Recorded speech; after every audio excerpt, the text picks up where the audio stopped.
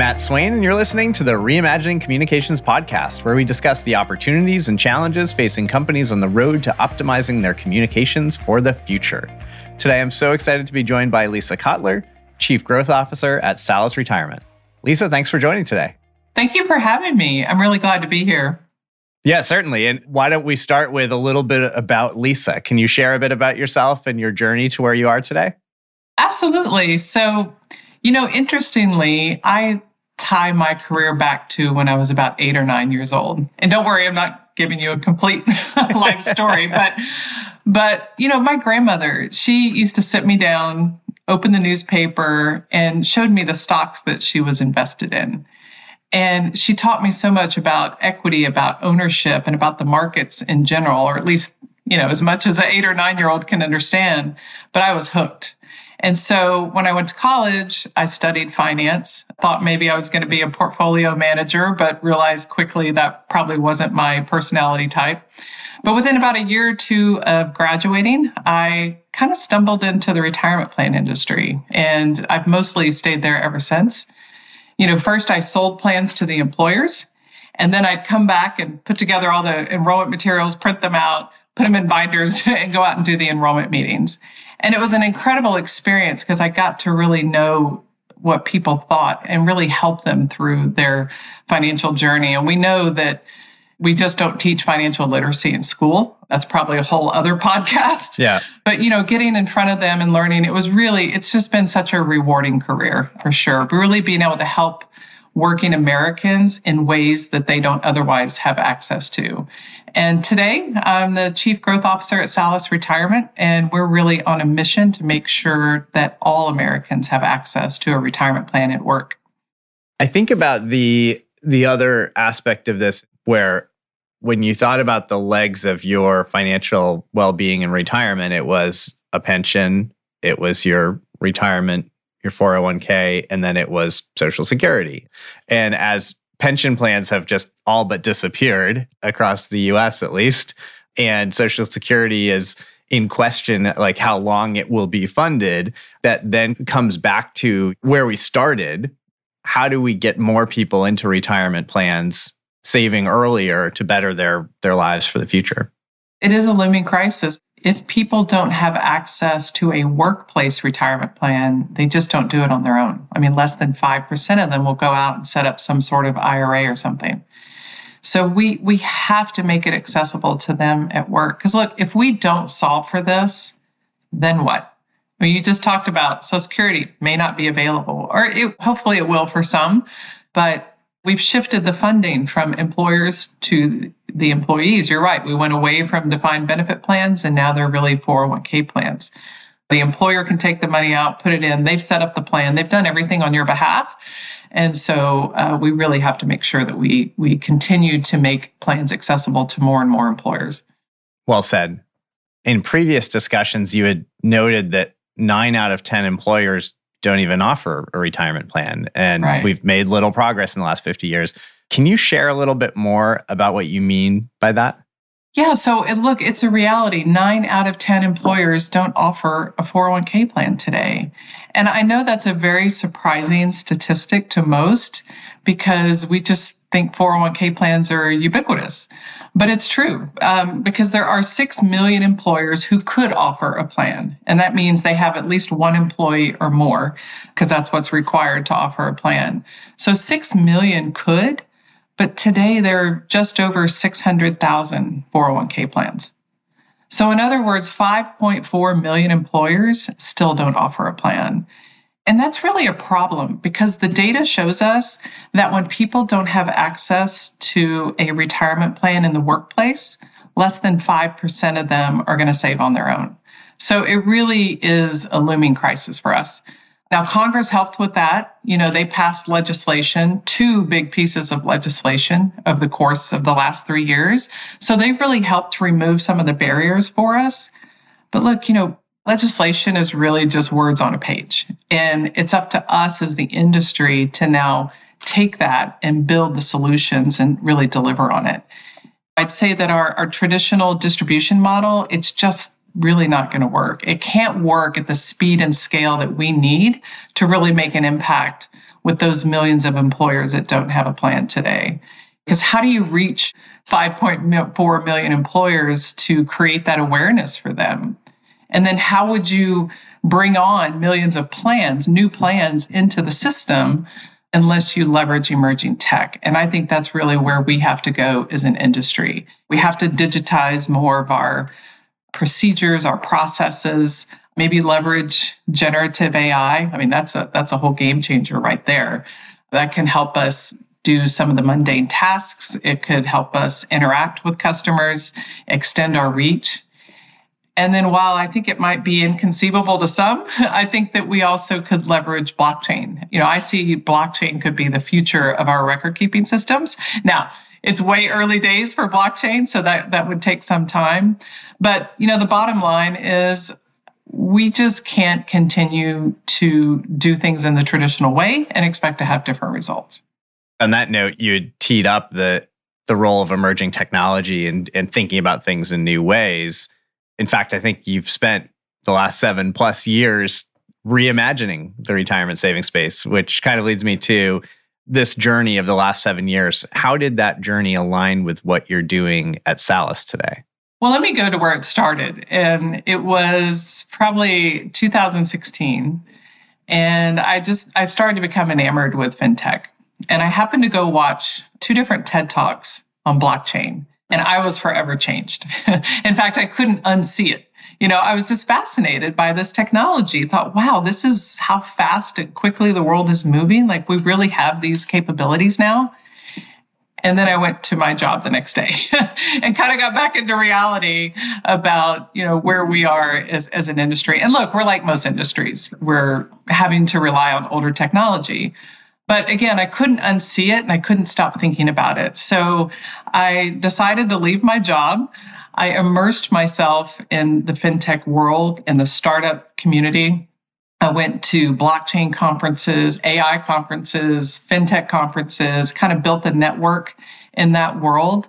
And then I even, a few years ago, got a master's degree in technology commercialization here at UT. And that's really where they teach you innovation principles. How do you take a technology from ideation all the way through to commercialization? And then I worked with some fintechs, kind of helping with their go-to-market strategies, their biz dev. And so now at Sallus, I kind of get to bring those 2 worlds together. I get to take my decades of experience working in the 401k business, and now this knowledge and experience I've gained in emerging tech and apply these innovation principles to hopefully now build some 401k solutions to make plans accessible to more and more people. And I have to ask at those conferences that you were attending, when you said, I'm in the retirement industry, what came out of that from the other attendees? Well, I felt kind of a lone soldier. There weren't many of us that were there. In fact, I probably was the only one. It's funny when you mention you're in the 401k business, folks kind of start to give you their own personal 401k story if they have one. And they only have one if they've worked for large companies. So sometimes I feel like it's more of a sounding board to try to help them manage. But yes, I was, I think, a bit of a unicorn at those conferences. There weren't too many of us there. But I think it's a great example of why it's so important to attend those conferences and be outside of the normal conferences that are attended by those within your industry, because it takes that outside perspective to reimagine your space. Absolutely. I could not agree with that more. But as fantastical and as crazy as some of these ideas sound, you're right. Immersing yourself in that is so powerful, because the more you can learn from other industries, the more I think we can try to improve what we do for our customers. It's a great challenge to listeners for the next year to attend an event outside your industry that doesn't fit the traditional mold of conferences you would normally attend. That's a really absolutely a great suggestion. You're right. I'm going to steal that and use that when I'm talking to folks. Absolutely. So I have a question with regard to consumer perspective relative to the retirement plans. And this actually aligns with some of what you were saying about rethinking not only access to it, but once you have a retirement plan, for many consumers, our research showed that they were least likely to say that their retirement firm was providing a great customer experience for them. Is some of the complication also industry jargon and unnecessary complexity that could be removed? Can we simplify those experiences? Can we remove friction from the process? Oh my goodness. I mean, you really hit the nail on the head right there. Look, all industries, we all have our own lingo, our own jargon, but I have to say, it feels like the retirement plan industry is one of the biggest offenders on this. I mean, just the number of acronyms we have, just looking at the types of 401k plans. There are SEPs and MEPs and GOPs and PEPs. I mean, it's extraordinary, the lingo and the jargon. And we've also added layers of complexity that we just don't need. And so I think it is really, really critical for us to make sure that we strip away that jargon, strip away that complexity. And that's something we are absolutely laser focused on at Sallus. And several of us on the team have been in the industry a long time, so we have to be very mindful of that. But we look at every communication we send out over and over to make sure, have we taken out all of that lingo? Now, sometimes you may have to leave something in. And have we explained this in a way that anyone really could understand? Getting back to, we don't teach financial literacy in school. It's not that people aren't smart, they couldn't get it. We just haven't taught it to them. So all the more reason that we should not be throwing this level of complexity at them. Let's make it simple. Let's make it straightforward. And that right there could go a long way, I think, in increasing plan adoption and increasing the participation in plans. Lisa, those are great points. And I want to follow up and ask specifically, how can firms remove friction from the experience? Well, Matt, that's a great question. And in fact, maybe it's the question. And it's one that I think we have to consistently and constantly ask ourselves. Look, we know we have to meet people where they are. And where they are is everything mobile, everything digital. We're all consumers and we're used to, pressing a button on our phone and something shows up at our doorstep, maybe even sometimes within a few hours. And we take that same expectation into all of our experiences, including, when we're interacting with our 401k. So I think it's important that the industry really look at every process, every procedure, and always be thinking about, is there a better way to do this? Can we digitize something versus faxing it in, as an example? Are there ways that we can improve it? And this really is about thinking about it through the eyes of their experience and what can we do to improve it? So constantly ask ourselves that question. I always have this communications lens, like the macro and then the communications lens. And I think about the removal of jargon from the communication as one level. It may be also navigating the regulatory landscape and what needs to be included, what boilerplate is there. Does it have to be the first thing that the recipient sees, or is there a better way to position and communicate what needs to be communicated?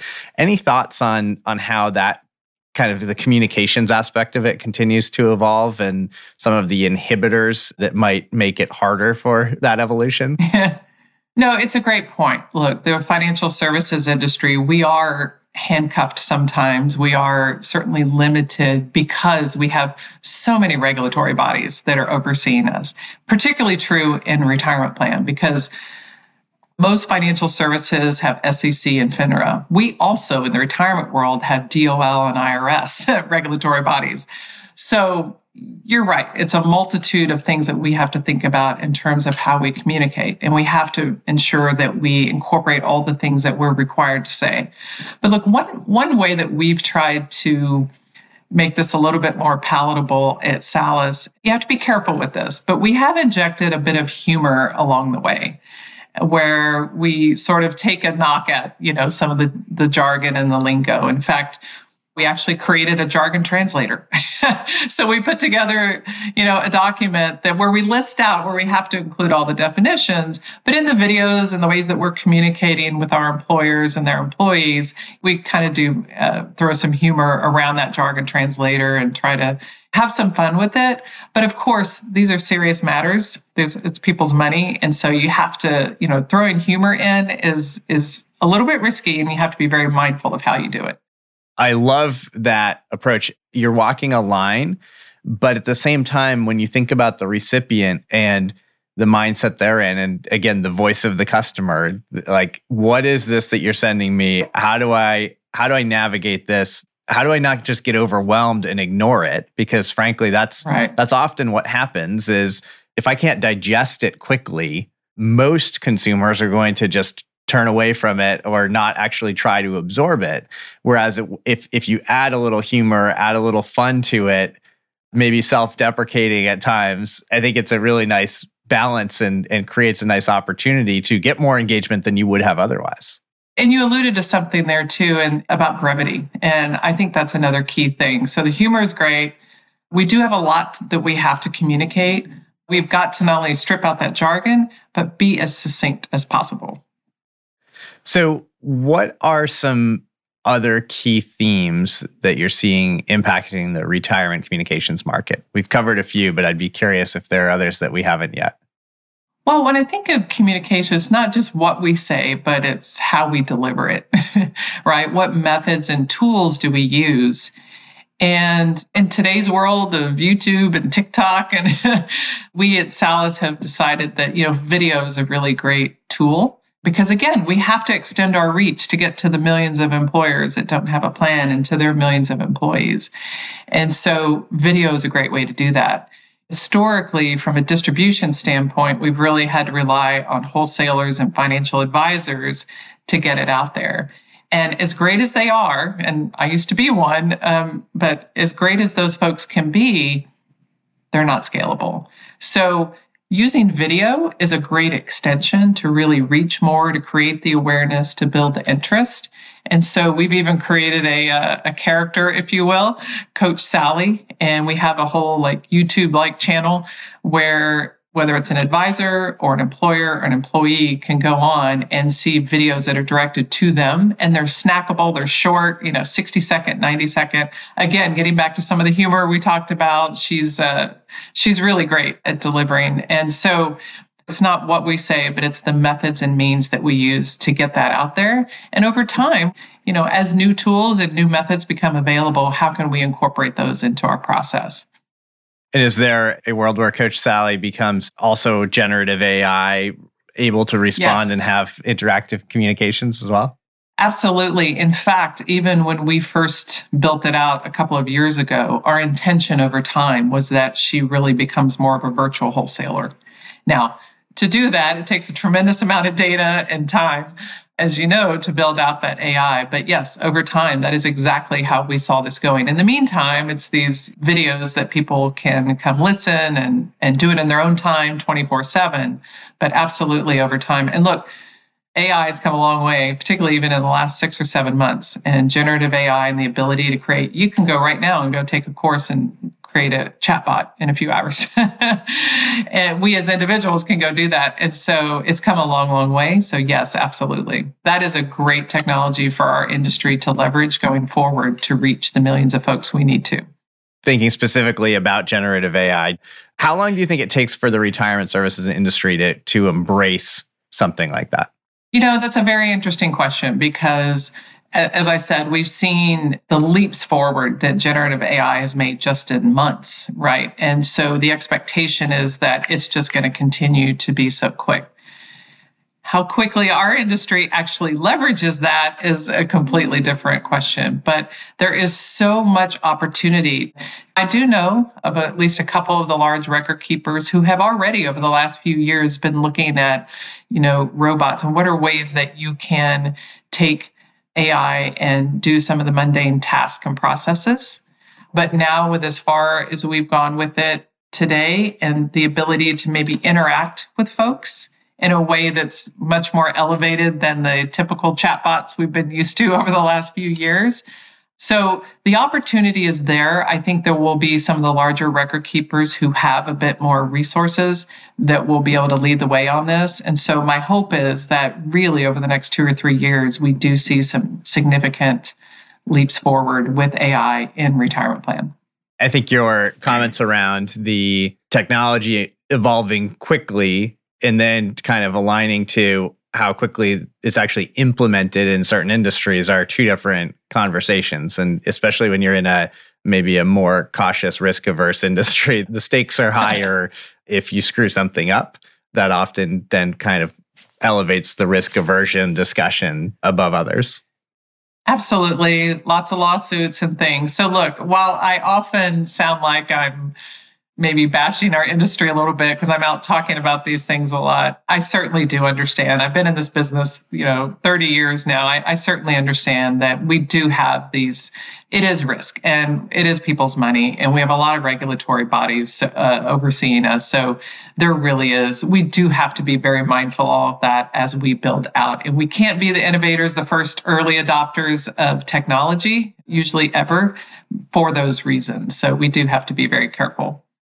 If we look beyond generative AI, because that's the only thing everybody's talking about today, but if we look beyond that, how do you expect retirement communications in general to continue to evolve in the coming years? And that could be simplifying the communications. It could be leveraging new tech. Any thoughts on that?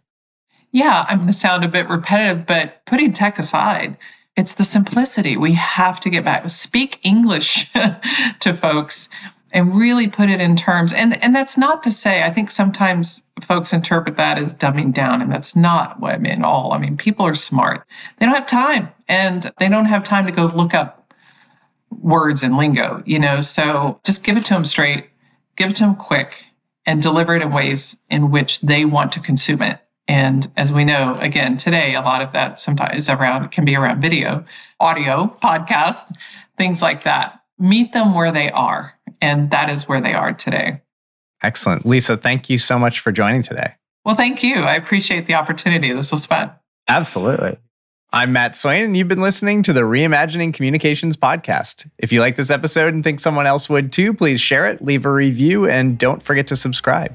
If you're ready to reimagine your communications experiences, consider the Broadridge Communications Cloud, an end-to-end platform for creating, delivering, and managing omni-channel communications and customer engagement. And lastly, to learn more about Broadridge, our insights, and our innovations, visit broadridge.com or find us on LinkedIn.